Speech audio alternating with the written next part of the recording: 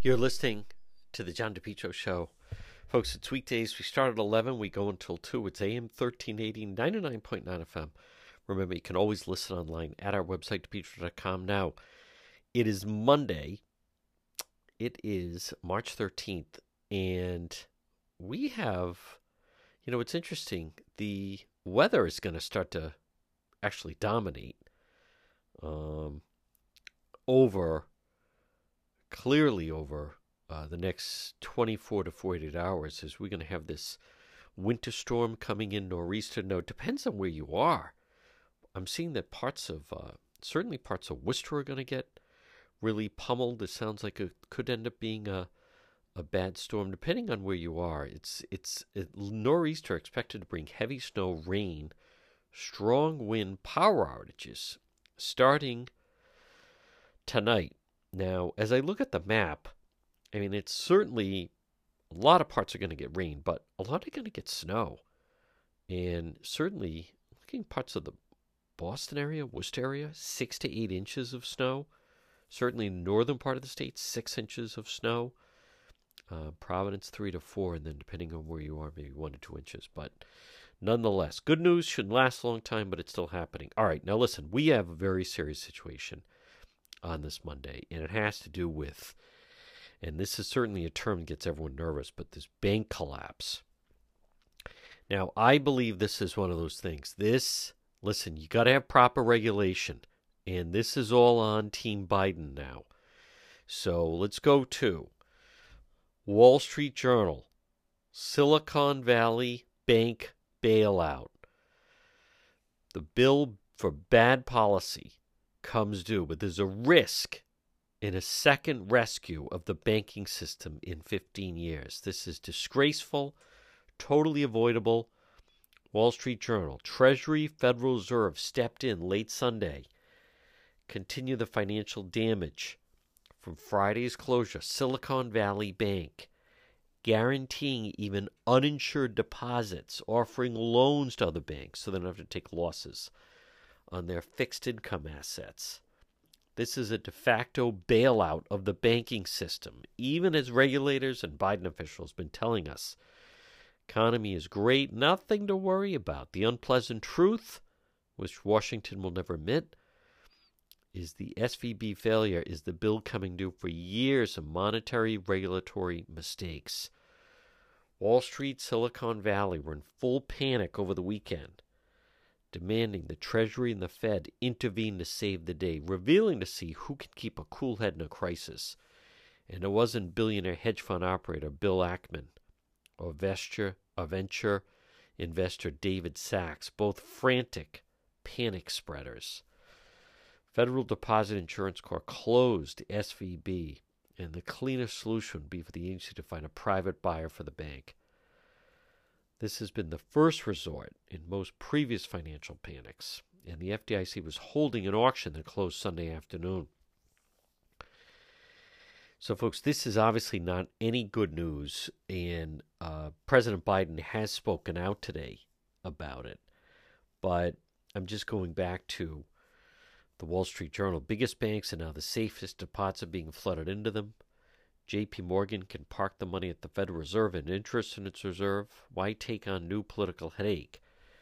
The SVB executives made mistakes and they'll pay for them, but they were encouraged by easy money and misguided regulation. As the Fed flooded the world with dollar liquidity, money flowed into venture startups, and they were the SVB customer base. The bank deposits soared far beyond what it could safely lend. In a world of near zero interest rates, SVB put the money in long-duration fixed income assets. I'm not going to get too much into the weeds here because it is obviously, it's very detailed and into the weeds. But let me go back to Wall Street Journal. Perhaps this will contain any Monday market mayhem, but doesn't our guess the Treasury, FDIC, and Fed will look to guarantee uninsured deposits across the banking system. But there's political risk from a bailout if the administration acts to guarantee deposits without congressional approval. Critics have a point. For the second time in 15 years, regulators will have encouraged a credit mania and then failed to see the financial panic when the easy money stopped. Democrats and the press corps may try to pin the problem on bankers or the Trump administration. But here's what we know. None of this is good. And you just wonder. Now another headline. First Republic stock falls amid turmoil over SVB. The Biden banking system, that's what Biden says, is safe. You know, again, this is, they can't do these bailouts. Like, this is ridiculous. These people are making ungodly amounts of money. More banks are under pressure. Broadening contagion. Here's another headline. Fed emergency measures. Show me the money. I like the Drudge Report. U.S. government moves to stop financial crisis. Biden seeks to reassure markets. No losses borne by taxpayer. Let bailout debate begin. Blame game over Trump regulation rollback. Feds close another bank in the panic and partying at SXSW. Well, again, none of this is good. Now, I also wanted to mention over the weekend, Vice President Mike Pence decided to really aggressively go after President Trump. But he did it. It was done in a very odd manner. He did it in a basement ballroom at 9:30 on Saturday night. I think he is... I don't know what to make of that. He's failing to get traction. I don't think he's the best potential candidate for president. But all of a sudden, out of nowhere, Mike Pence, history will hold Donald Trump accountable over the Capitol attack. Is any of that positive? Suddenly now, Saturday night at some black tie dinner, the Gridiron dinner, Saturday night in Washington, he suddenly decides to get up and says, President Trump was wrong. I had no right to overturn the election. And his reckless words endanger my family, everyone at the Capitol. I know history will hold him accountable. So he apparently got a big response from the audience. But let me also go to this. Pence's remarks came a few days after Tucker Carlson aired highly selective security footage of the Capitol attack in an attempt to claim many rioters were orderly. Actually, they were. If you want to go with the whole definition of most of them were peaceful protesters, as we heard on CNN for how many months. But this business with Pence, I don't think he's the answer. I'll admit, I don't know what the answer is at this moment. We'll see exactly who's going to emerge here. But I don't think he's the answer. Now, over the weekend, I was very, very busy. I will have it all up on the website. There was a horrible situation of a homicide in Pawtucket. A young man apparently took the life of his grandfather. It was very, very disturbing to be at Saturday night. And then Saturday night, there were two people shot in Providence. And then in a hat trick, I ended up there was an armed standoff in Providence up near LaSalle Academy. And if you haven't seen the video, folks, the video is just the Providence SWAT team and how many people they rolled out to contain that. It's pretty impressive if you haven't seen the video. And then also last night, I had a video up on the Facebook page of, people are wondering about, there was another car that completely flipped over on the ramp going up towards the highway. And what is just remarkable about that is, because someone is even, was asking me, what is it with all these cars flipping over? But I think a lot of this is the fact that it's the legalization of marijuana. It's hard to tell. Now, the individual that was stopped last night, I believe he also failed a DUI test, but a lot of these, do you notice that there's so many of these? Suddenly, it's not even a car accident. The cars they're literally flipping over, and that think what it would take for you to be able to fully flip your car over. And many of them, they're not involved with another vehicle. This is the driver's doing this. Now, in order to do that, I mean, I'm not an expert on it, but it would seemingly have to be a very dramatic turn of the steering wheel where you're literally flipping your car over. And it's a one car crash on top of that. So there's more of that. The armed standoff. First of all, Pawtucket Police, I thought, did a very good job. Think of Pawtucket right now. There was no press briefing. The mayor has not said anything. The chief of police has not said anything. Last week, Pawtucket, there were 4 shootings, including a murder, in 7-day period. Actually, no. I think the homicide was a knife attack. I take that back. But 3 very violent, 3 shootings and a fatal stabbing in a 7-day period in Pawtucket. 4. And still no, I don't understand them. The Pawtucket police chief was on scene, would not say anything to the media. The top brass of Pawtucket, I don't get that. They were on scene, not one comment to the media. Here's what the Pawtucket Police Department, and I will have a conversation with the mayor's office, but your role is you're speaking to the community. The media is just your mechanism for doing that, your vehicle to do that. But one would think that you want to settle down the residents, the business owners, and, try to calm nerves here a little bit. I do not understand that.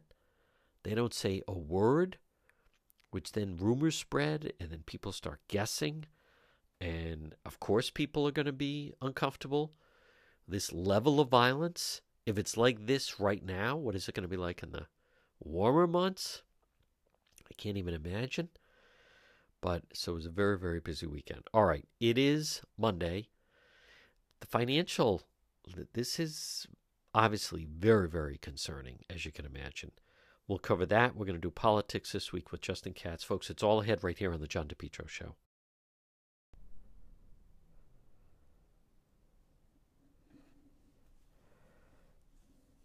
Next time you have an emergency, think AtMed Urgent Care. 2 locations, 1524 Atwood Avenue, Johnston. That's right in the Atwood Medical Center. And also 5750 Post Road, East Greenwich, right across from Felicia's. AtMed Urgent Care, when you have an emergency, they specialize in ambulatory medicine. They provide immunization, school, and sports physicals. At AtMed Urgent Care, they provide comprehensive outpatient health care to individuals, families. They're on duty at all times. They're open 7 days a week. Walk-in routine urgent care, minor surgical. Now, if you're in a car accident, go to AtMed Urgent Care. Avoid the long wait at the emergency rooms. They also do adult vaccinations, laboratory testing. AtMed Urgent Care, when it's an emergency, 1524 Atwood Avenue in Johnston. That's right, in the Atwood Medical Center. And also 5750 Post Road, East Greenwich. Online at atmedurgentcare.net. Folks, you're listening to the John DePetro Show weekdays. We start at 11. We go until 2. It's AM 1380, 99.9 FM. You can always listen online at the website, DePetro.com. It's time for our segment, Politics This Week. Joining us right now is the managing editor, anchorrising.com. It's Justin Katz. Justin, I'd like to start off with, I think the headline is rather deceiving, but I want to hear your thoughts. And that is the fact that they're now claiming that there's going to be these education bills, how these bills could change Rhode Island education, caps on class size, some of the other things. I'm obviously very skeptical because to me, there's always a hidden agenda with the teachers' unions that control the legislature. But I'd like to start off and hear some of your thoughts on these supposed bills. Well, I think your skepticism goes right to really the bottom line point. If it doesn't include cracking down on teachers' unions and their leverage, it's not education reform. It's not going to work. It's another delay tactic to get another decade without people parents causing a revolution in the state. I mean, that's what it comes down to. I mean, you don't even have to really see what the bills are. The only problem with Rhode Island education is that it's not, the incentives are all wrong. It's built to supply jobs to union members, not to educate children. And you can do all the little tweaks, all the little changes and caps on class sizes and this and that and the other thing. It's not going to work because those aren't the problem. I mean, we've got decades, centuries almost of experience teaching large classes, teaching children of all types of backgrounds and all different capacities and abilities. We've got experience with that, and we used to be able to do it. We cannot do it because teachers unions are set up to make the whole system about the teachers, and they don't, and to indoctrinate children at this point. So that those are the problems, and if they're not resolving those problems, it's just phony distraction to keep people from getting angry, to make them feel like there's hope. Justin, are you surprised that education is such a problem in the state? Underperforming schools, the amount of money cost per pupil is off the charts. But as I look at it, the Providence Journal had one reporter, and that was, Linda Borg, who was essentially, lack of a better expression, but almost like in cahoots with the teachers unions. Are you surprised that the local media isn't more skeptical, or have, a special designated reporter that would kind of, go and extensively break down a lot of this stuff? I am surprised, but a lot of things surprise me about education. I Yeah. mean, the biggest surprise about, I don't know, 10, 12 years ago, there was a big movement for school choice across the country. A lot of people thought it was the answer. It was bringing together Republicans and minorities and all kinds of people who wouldn't normally get along. And then when it came down to it, across the country, people were advocates for that, were finding that there just wasn't the support for parents, because there's something about education where firstly they're kind of scared that if they're seen, things will be taken out on their children. But there's also a feeling like, well, my school's okay. And what that comes down to is parents know they could choose a different school if they wanted to, if they gave up vacations, if they did a little bit of this and a little bit of that and saved and put their kids in better schools. They don't want to believe that the schools are bad or as bad as they are, because that requires them to take some action and makes them feel guilty if they haven't. And that's kind of my armchair psychiatrist guess of why it is. But the lack of support, whatever the reason, from parents, creates this atmosphere that I think even journalists are susceptible to. I mean, who's the audience? So if you think of Right. of Good point. a member of the Providence Journal or WPRI or JAR or somebody really digging into these problems, they're going to make the unions mad. They're going to get a call from whoever the current Bob Walsh is, or maybe Bob Walsh himself, saying, "Hey, you don't really want to be one of those people. You're good. You're with us. You're intelligent. You're not one of those mouth breathing MAGA types who hate schools, right?" So they'll get that call, and then there's nobody who's going to call them up on the other side and say, yes, thank you for helping us, get some options for our children or advocating for our children. That's not, they'll get angry. They'll get angry calls from parents saying, why are you going after my school? That kind of thing. It's a very weird dynamic, but I think that's what journalists ought to be. I mean, if they have a vocation, if they have a purpose, that ought to be it. What also, and again, folks, our segment is Politics This Week. With us is Justin Katz, managing editor at AcreRising.com. Justin, what also no one seems to fully notice, I mean, look at the key people are still absent from the conversation. Right now, the latest is, it just seems the Providence Union, teachers union, they continue to attack Infante Green. Anything that goes wrong, they go, that is definitely, they either want blood in the water or sense blood in the water. But right now, as we speak, there's nothing being changed to change the dynamic that the cost per pupil in each city and town is far more than it should be. But the biggest district, which is Providence, there's no essential change or reform that's coming in. And you would think, the State House, I don't even know what their objectives are anymore, but you would think that there'd be some kind of focus that what's we're doing now is not working, and what potential legislation could be done to at least make some kind of effort to improve public education. Well, I think they are trying sometimes, but it's like trying to figure out how to I don't know how to get water in your house without moving a giant rock that's sitting on top of the spring. I mean, it's just they want to find some way around the unions without upsetting the unions, without actually changing any of the stuff that's important.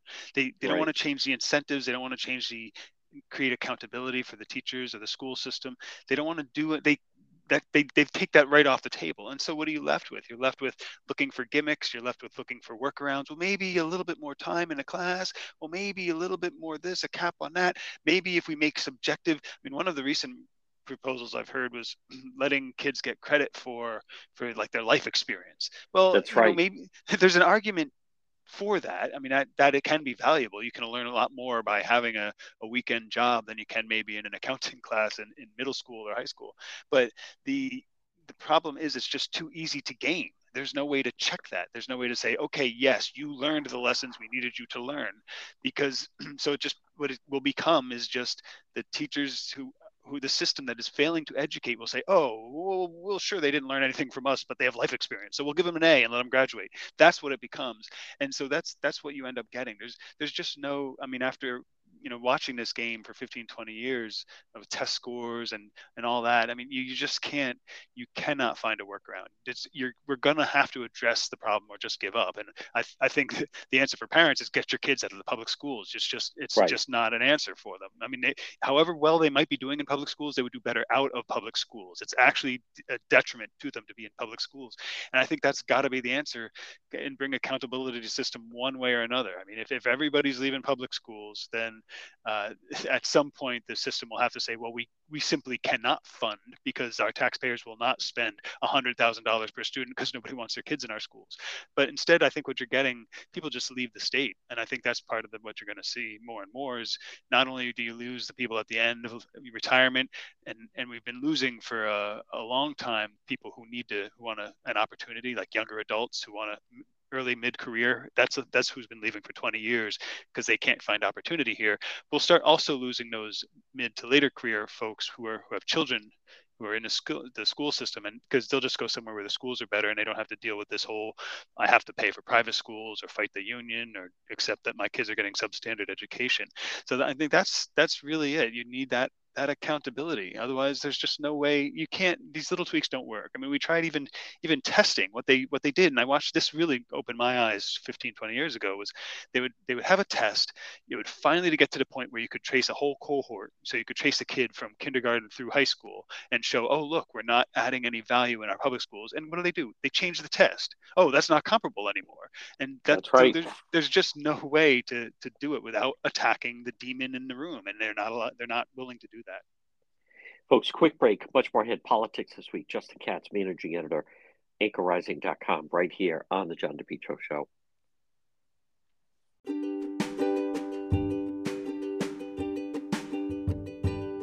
Propane Plus in Rhode Island for all your propane needs. Call them 401-885-4209. In Massachusetts, you can reach them at 508-252-3359.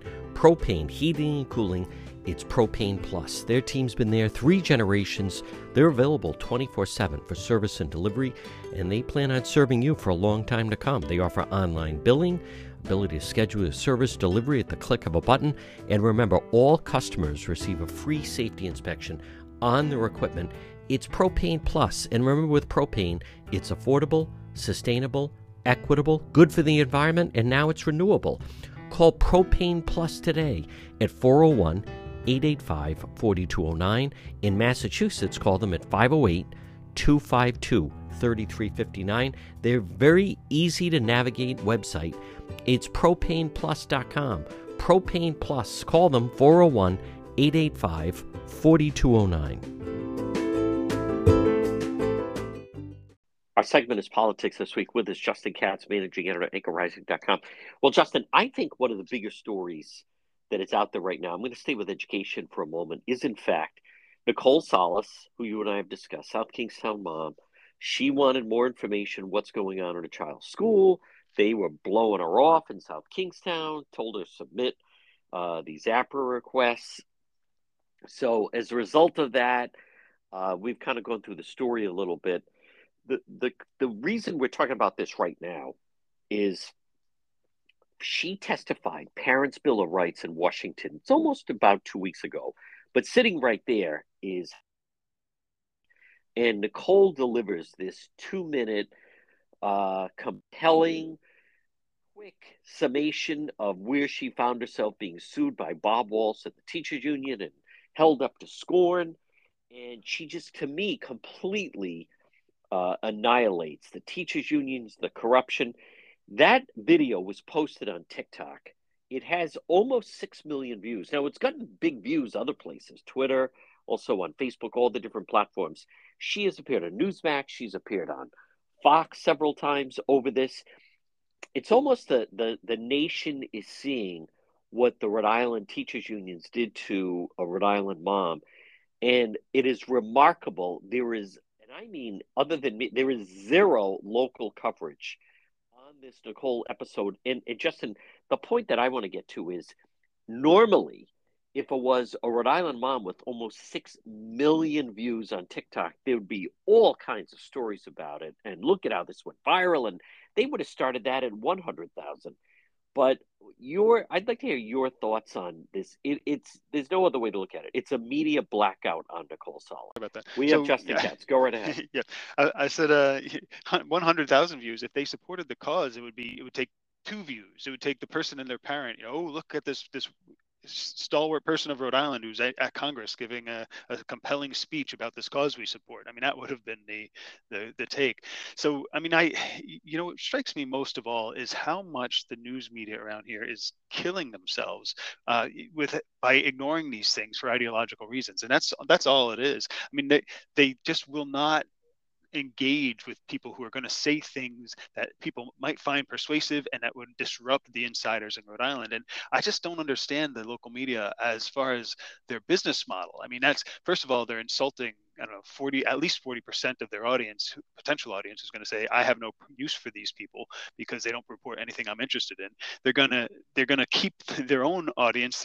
Even the progressives and the Democrats would buy the papers and watch the shows in order to disagree with people. But they're just taking all the drama out of Rhode Island politics and Rhode Island news, which is just mind-blowing to me. But I think it comes down to journalists really see themselves as activists at this point. Their purpose is to advance an ideological cause, and so I think that's the real problem here. Well, the thing about, and again, about to me with Nicole Solas is, first of all, I've known Hummel a long time, but when he has Bob Walsh on, Bob Walsh, former head of the NEA Rhode Island, probably really ultimately still controls it, but it is like hold home week, and he gets away with murder, and there's no follow-up, and he runs roughshod whoever's on the panel with him. You regularly hear Walsh, at least prior to him supposedly retiring, but he was also involved with the McKee re-election campaign. There's no tie-in locally, Justin, that Governor McKee received gladly the endorsement from the same teachers union that, as Nicole Solas said, they wanted to ruin my life. They wanted to make an example out of me. You hear Mary Beth Calabro on the airwaves. You hear Larry Pertel, Frank Flynn. I don't know about Crowley, but no one can tell me. There is definitely like a media blackout on Nicole Solas. She is not to be covered. She's not to be mentioned. You and I discussed several years ago, there was a young reporter, some older woman, a viewer left a message saying that she looked, heavy on television. That became a huge story. The governor called her, and my God, look at the videos going viral. It has, 25,000 views. It's going viral. This is 6 million with, by the way, Kevin McCarthy sitting there listening to this, and it completely lays out. At the very least, you could do the angle that McKee took the endorsement from the same union. But I think, Justin, if anything shows how, as you and I have talked about, you don't want to get there. They don't want to get the phone call from Walsh of, hey, what are you, suddenly an insurrectionist? Oh, I didn't know you were a Trump person. That fear of a phone call is enough to completely cause a blackout on an individual in a story like this. Right, and it makes me think of, it's kind of when totalitarians take over. Everybody who kind of gives in a little bit makes it easier for the next person to give in. I think we're seeing that in a big way. So what you'll do is not only will Bob Walsh give the reporter that call, but probably their manager too, and say, look, if you guys are going to be reporting this fake news stuff, we're going to have to tell all our people not to go on your show. We're going to have to boycott the show. We're going to have to probably show up at your home in the suburbs with big signs. And they don't want that because they're not really journalists at this point. They're just go along to get along. So I think they're afraid of that, but I think they also they're part of the reasons the unions get away with that is they're all on the same ideological side. And so they don't want, so what happens if we report Nicole Solas? Well, people will be interested. Oh, well, that's terrible what happened there. And suddenly you start to get people interested in the story. The reporters will have to report on it more. You might start getting actual people advocating for children who you can't dismiss as crazy MAGA people. And that's what they can see down the line, and so they just kill it. And as I was saying, I don't understand it. It's not. I mean, people have been all over my Twitter stream. I've been seeing the local insiders lamenting how many people Gannett, who owns the Providence Journal, has been laying off. And I reply, well, what if the other option is 0 employees? The option is where they have to just close the newspaper. And it doesn't have to be this way. It's just they're ignoring the drama and the whole story of our time because they don't want to talk about the fight. They want it to be black and white, good guys, bad guys, but they don't ever want to do anything like report on the local mom who's now, pretty much a TikTok star for telling the truth about being harassed by the school system and the union. That cannot be the story. They do not want that to be the story. Flip the roles, and sure, they'd love it. This would be like front page news everywhere in Rhode Island, but they just don't want to report it, and they're killing themselves in order to do it. It's just a very strange thing. Before I move on, it does remind me, well, in a way, but Justin, it was many years ago now, but Marian Sorrentino, her rise to fame for a period of time was that she was, very involved with Planned Parenthood, and then she was denied communion, and it could have been something with like her daughter with confirmation. Well, that put her on Donahue. Still contact her. Mark Patinkin and locals still bring up Marian Sorrentino. That turned into a talk show host job for her. But that was, she's taken on the Catholic Church, and the bishop at the time was going to excommunicate her. Well, Nicole Solas, Marian Sorrentino was one individual who worked for Planned Parenthood. Nicole Solas, the damage being done to any parent that speaks up is far more damaging to me than, one woman who there was the threat of being excommunicated. I don't even fully remember the full story, but talk about a difference of how when it was the Catholic Church and it was a woman and excommunicated. I mean, that was a big deal. Now the thing that really I just find odd is there's a media blackout about it. You would think there'd be some short segment on local television. Hey, local Rhode Island mom was in front of Kevin McCarthy. The video was going viral, over 6 million views. They love to write that Judge Caprio, the compassionate judge, his, show, he's got 1 million views where he's, whatever, nice to someone who had a parking ticket. This they want to ignore, where there's the Speaker of the House in Washington. Listen to he's got to be sitting there just and saying, well, this is why Fung lost, is because that's how, the sitting governor took the endorsement from this same union that was operating this way against Nicole Solas. Folks, quick break. Much more ahead. Politics this week. Justin Katz, managing editor, anchorrising.com, right here on the John DePetro Show. For over 125 years, Ameriprise Financial has provided advice for clients' unique goals, help millions of Americans retire on their terms. Now, as we're at the end of the year, beginning of a new year, why not take advantage of our free consultation? Call Tom Bryan today, Ameriprise Financial, 401-434-1510. Offices located 400 Massasoit Avenue in East Providence. Put the strength of a leader in retirement planning to work for you through a personal one-on-one relationship. Call Tom Bryan today, Ameriprise Financial Advisors, 401-434-1510. Get solid advice. Get a plan, whether it's for yourself, you and a spouse, maybe your children or grandchildren.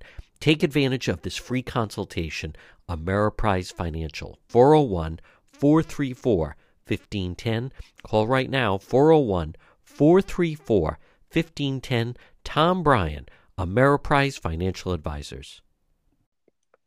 Our segment is Politics This Week. With us is Justin Katz, managing editor at IncomeRising.com. Well, Justin, we also found out at the end of last week, the Thane Tower. Now, this has been floating out there for quite some time. A little bit of a controversial design. Granted, maybe not everyone's cup of tea. However, this was a developer, Jason Thane. He was hell-bent. He's going to build his tower, the 195 land. Mayor Elorza did everything possible to try to block this guy, and nothing could stop him on his mission to buy these residential apartment units. But if anything now, that's all we keep hearing about. But finally, Friday, unless it's a negotiating ploy, he pulled the plug on the Thane Tower. I believe, regardless, people that object to the design are missing the broader point, which is just you can't be more business unfriendly than there's not two guys behind him want to build one of these residential towers. You don't have three guys. There's no one. To me, even Dominic Ruggiero, the Senate president, said, boy, I'm a little afraid of the message this sends and how Rhode Island is just not friendly to developers. Yeah, well, Ruggiero's, those are kind of crocodile tears. He's afraid. He wants his own special interest to be able to make money off these things and to stop them if they don't get their cut. But he doesn't want other special interests to have that authority. But I think you're exactly right on this. That's the message. I mean, Jason Thane. I love the quote. He's pulling out because of risk factors outside my control. Translation: you cannot do business in this state. You just cannot do it. And it's what makes it worse is not only are they blocking development, they're blocking a specific development related to a topic that the progressive left has been making a giant news in the state everywhere. Speaker of the House has bills in there. Oh, housing. Here's a guy who wants to build 600 something apartments, and he can't do it. Because I don't know, Rhode Island is run by children. That's the only conclusion I can come to. They want housing, but they don't want to actually have any change. They don't want to build anything. They want to somehow magically fit people into housing that exists. I think maybe if we take away from rich people and they have to put a wall in the middle of their house and share it with poor people, that'll work. These people are insane. This is death spiral kind of stuff. As you said, there aren't. I mean, it's very possible Thane was it. He was the last developer on the train, and now we just said, oh, okay, well, who else is going to build? Nobody. People are going to leave. They're not going to create jobs. They're not going to come here for sure. That's insane. And I'm one of those people who thought the building design was pretty gross myself.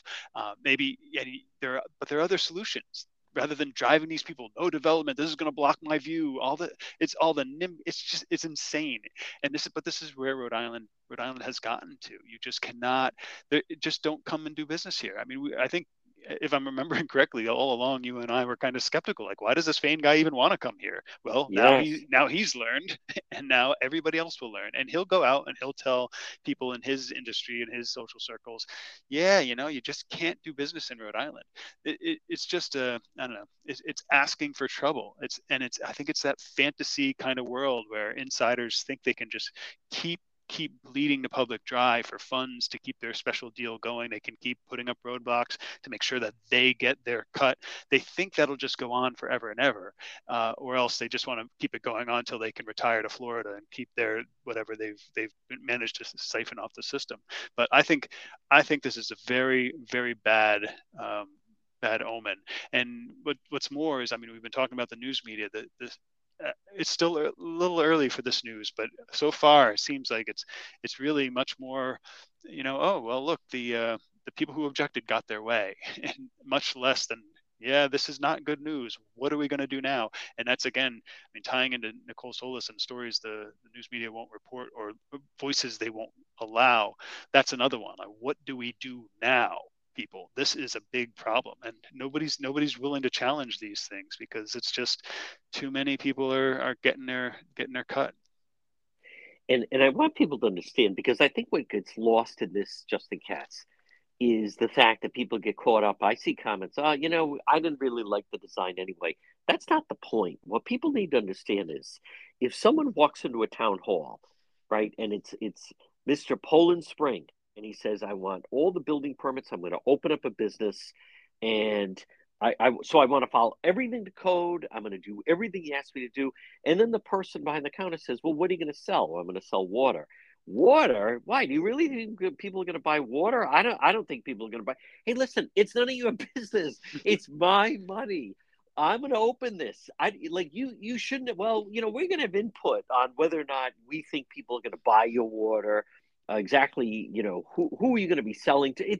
None of that should concern you. All that should matter is that this was his money. I wasn't crazy about it, but who knows? Maybe the guy does it and he makes a fortune. And there's all these people that want to live in a building that has that type of design. But whether Alorza tinkering with it and the amount of special interest jumping in, and I still come back to, Justin Katz, that I don't think this got enough attention. But when you had Governor McKee and all, I believe Magaziner was out there, but it was definitely Matos, McKee, the mayor of Pawtucket, the Secretary of State, when they're walking picket line against a private business like they did in Pawtucket, I don't think people fully understand what that does to the business community. Because what Governor McKee was doing was he was making it very clear that if there's a fight or a disagreement and he's going to pick sides, he is showing you which side he is going to be on. And so, the Jason Fain thing, it seemed a little far flung, but a lot of people have made fortunes off of seeing ideas that other people didn't see. But in Rhode Island, instead of saying, hey, listen, as long as this guy is doing everything by the book and he's meeting all the, whatever it might be, the criteria, that's up to him. Let the marketplace decide. But they don't operate that way. They jump in and they get involved, and this should be this, and then a certain percentage should be low-income housing and more affordable units, and we want this, and then the unions get their bite. I'll give you the last word. I think this is like McKee, this is a billboard in the Northeast that forget about kicking the tires here. You cannot open or do business here. Yeah, and you ought to leave if you're trying to do business already. In some regards, yeah. There. Two quick thoughts on this. First is, you can do some of those things. You can do the regulation. You can do the high taxes. You can do the pro-union rallies with the governor. You can do some of those things. You cannot do all of them. You cannot just say, right, look, you come here, we're going to take your money, we're going to rip you off, we're going to force a union on you, we're going to regulate you to death. But come on, we really want you here, but we're going to do all the. You can't do that. There's just, you take all the margin out of anything, and all the as Fain said, you increase all the risk factors outside of the business's control. And that's the other issue, is the lack of stability. I mean, say he starts setting up this $300 million project, and a year in, the legislature says, oh, well, he's found a way not to unionize, or he's found a way to do this or that. Oh, we're going to change the law on you now that you're all invested in our state and you can't leave without big losses. That's another risk too. And that kind of atmosphere is what we have, where everybody wants everything. They really do think they think they were elected to run every business in the state, whether you're talking about the type of straws you can have in your restaurant, the type of bags you can use if you're a grocery store, or the type of building you can build. And I guess the last word I would have on this is that the design is negotiable. That kind of thing, okay, it's ugly. If he thinks he can make money and we say, you know what, could you make it look a little bit more like the Superman building? He will do it. I guarantee you. That's right. That swoopy, like naked leg design he had, he would change that. That was not the thing that he was most interested in. I'm almost positive. But we don't, the design just becomes an excuse for all the other reasons we're going to block him from doing his thing. And I think that's where we are in the state. It's kind of terrifying if you want to have a future here. Now, Justin Katz, the race to replace Congressman David Cicilline, Congressional District 1, it is now starting to take shape. And as we speak, the first, to me, major candidate that is now, kind of been circling it a little bit. I think right now it's down to kind of a big three. But one of them seemingly is now set and jumping in the race, and that is Lieutenant Governor Sabina Matos. And just background on her, she still lives in Odeyville. She doesn't live in the district, not that seems to matter anymore. She was in the Providence City Council. She was then selected to be Governor McKee's lieutenant governor in April. She then did win the office outright, even though she lost day of voting to Aaron Gukian. All the mail ballots put over the top. So I'm curious to hear your perspective on Lieutenant Governor Sabina Matos entering into the, the race now, CD1 congressional seat. Well, you know what strikes me here is, I mean, we've talked frequently about how one of the problems Republicans have is there's no gate. I mean, you decide you want to get involved in the politics and suddenly you're running for Congress because there's nobody ahead of you in line on the Republican side. Yep. And it's kind of surprising that in some ways Matos, I mean, she's lieutenant governor, yeah, sure, she was on a city council in Providence, yeah, but still, that's who gets first in the gate. That's like a major announcement for Congress is her. I mean, I mean, I'm sure she's a great person, but what has she done? What are her accomplishments? If Right. we're going to pick two people to go to Congress and represent our state on a very important, too important, I think, decisions that Congress makes, she's going to be one of them. What's the case there? I just don't see it. And I mean, Elorza was like that as mayor of Providence as well. What is she? What's the case for her being the one? But there's just so little competition. There's so few people of real heft who want to do that kind of job for Rhode Island anymore. And I mean, that's kind of the message I take from it. Yeah, I think, listen, she's a serious candidate. There is no female of the four individuals we have in Washington. This could be, she's proven she can win. She doesn't seem to be a good fundraiser for whatever reason. I'm anxious to see who still jumps in because I am still not convinced in the competitive race. She debate stage. The McKee people had her do one debate on Channel 12. She did not do well. And so I think it's one of those things. If she were to get it, all she would do, Justin, is you want to talk about someone who would just follow the party line. She would vote exactly how they tell her to vote. She'd vote on things exactly how the locals back here would tell her to vote. Still waiting to see if Helena Foulkes jumps in, and then Speaker Joe Shekarchi to me is the real one.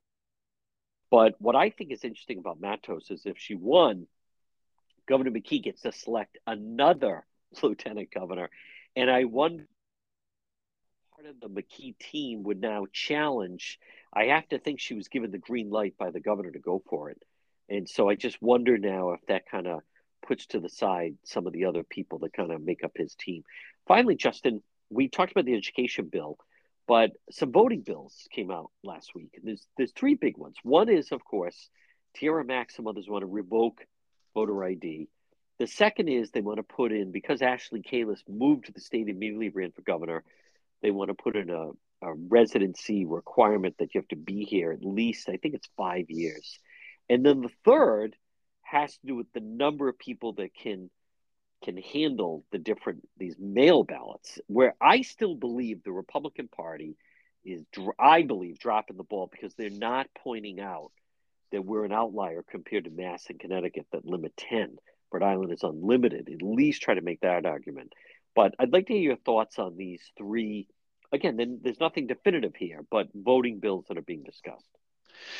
Well, on the new residents running for office thing, it's just that one I think is the most telling. I mean, Ashley Kalus came in.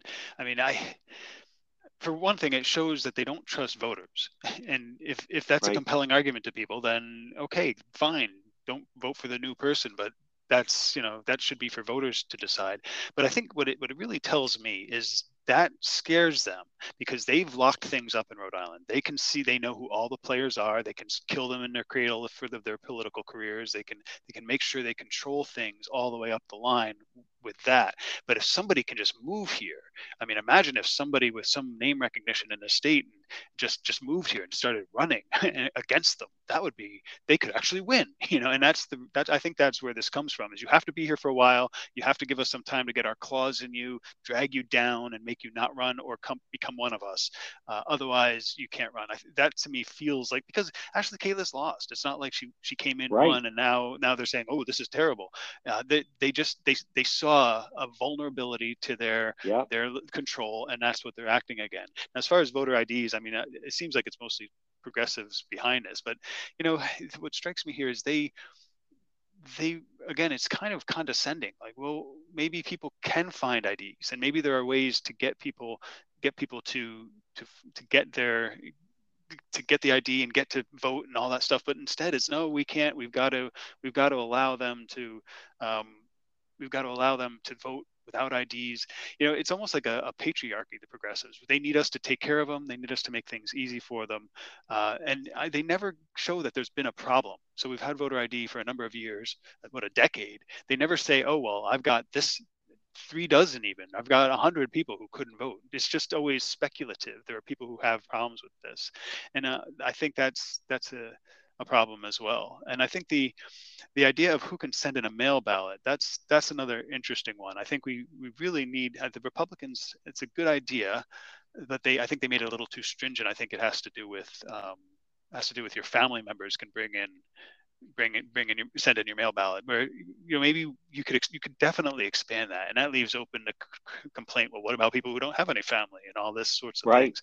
But I think it's very reasonable to suggest maybe we just need to know who sent it in. Maybe you have to sign it when you send it in, and there you go, you sign the envelope even, and that's it, that's all. And then we could trace that. And it strikes me, you know, I had an argument with John Marion of Common Cause once, when he wanted to, when the state was starting to force, you know, put the name of who paid for a sign on it, you know, all this sort of stuff. And I said, well, do we really have a right to demand that, given the First Amendment? He said, well, don't you want to know who paid for the advertisement? Well, you know, it's helpful, but I don't know. Well, how about this? Don't you want to know who's sending in these mail ballots? Maybe then we could say, oh, look at this one person sent in 10,000 mail ballots. That's who's paying that person? So they talk out of both sides of their mouths with this stuff. With we need to be able to transparency, and we need to know who's funding you. But how do you know there's not a billionaire just paying people to pick up mail ballots? And I think the real message there is they know it is, in some respects, metaphorically anyway, a billionaire. That person's on their side, and so they don't want to trace them. So those are my thoughts on it. And I think we're heading in the wrong direction with these bills generally, but you know, they're going to keep trying because they want to lock things down. No matter how much control they have, they always want more. Trace is a good word, and I think the Ashley Kalus, what scared them, and it was Bob Walsh that said what really frightened us was she comes in with $5 million. If she had gone for lieutenant governor, someone running for spending that kind of money, that could have been a better race for her. That would have upset the apple cart in a major way. Folks, again, he's the managing editor at IncoRising.com. It's Justin Katz. Justin, excellent job as always, and we'll talk to you again. Thank you, John. Talk to you soon. Now, Justin, before you hang up, I'm going to edit this out. What device did you change to that then it didn't work? I just switched to my tablet, and it tablet. Worked. Oh, yeah. Okay. So the phone. Yeah, what do the you phone make of wasn't that? working. The phone was not, but when you switched to the tablet, it did work. Yeah, I don't know. Maybe because I wasn't logged into the app on the phone, or maybe they just have different setups. But I really have to jump. Okay. Sorry about that. Thank you, Justin. Yep. Talk later. Bye. Falcon Pest Services. 12 months of the year, you could have a pest problem. Serving Rhode Island and Massachusetts, called Falcon Pest Services today, 401-739-1322. Free consultation, 401-739-1322. Locally owned and operated, serving Rhode Island and southeastern Mass. They offer services for termites, bed bugs, ants, roaches, mice, rats, in the summertime, spring, fall, mosquitoes, and many other pests. Call today for a free consultation, whether it's for your home or a restaurant. Maybe it's once a year, maybe it's once a month. Call Falcon Pest Services today. Free consultation, 401-739-1322. Residential and commercial, whether it's an office building, a school, a hotel, a restaurant, or your home. Call Falcon Pest Services today. Free consultation, 401-739-1322.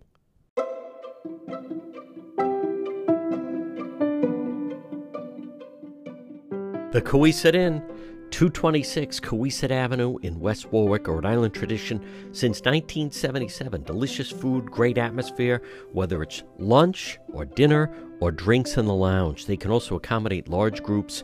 A great meal, a feast, is waiting for you at the Coesit Inn. Stop it and see them all year round. 226 Coesit Avenue in West Warwick. They're waiting for you at the Coesit Inn.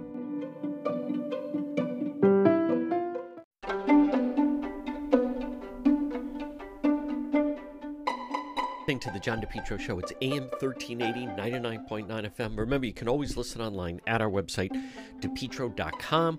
Folks, visit the website. On the website, you'll see all our links to social media, whether it's Facebook or YouTube, Instagram, even TikTok. Plus, if you want to reach me, that's the best way to do it. We have unique, original stories, videos, content. Log on right at the website, DePietro.com.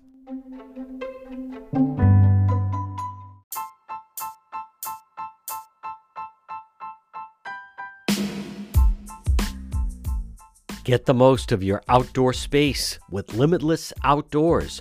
Call today for a free quote, 401-580-1852. Limitless Outdoors. They specialize in patios, walkways, steps. They did a fantastic job on my outside steps.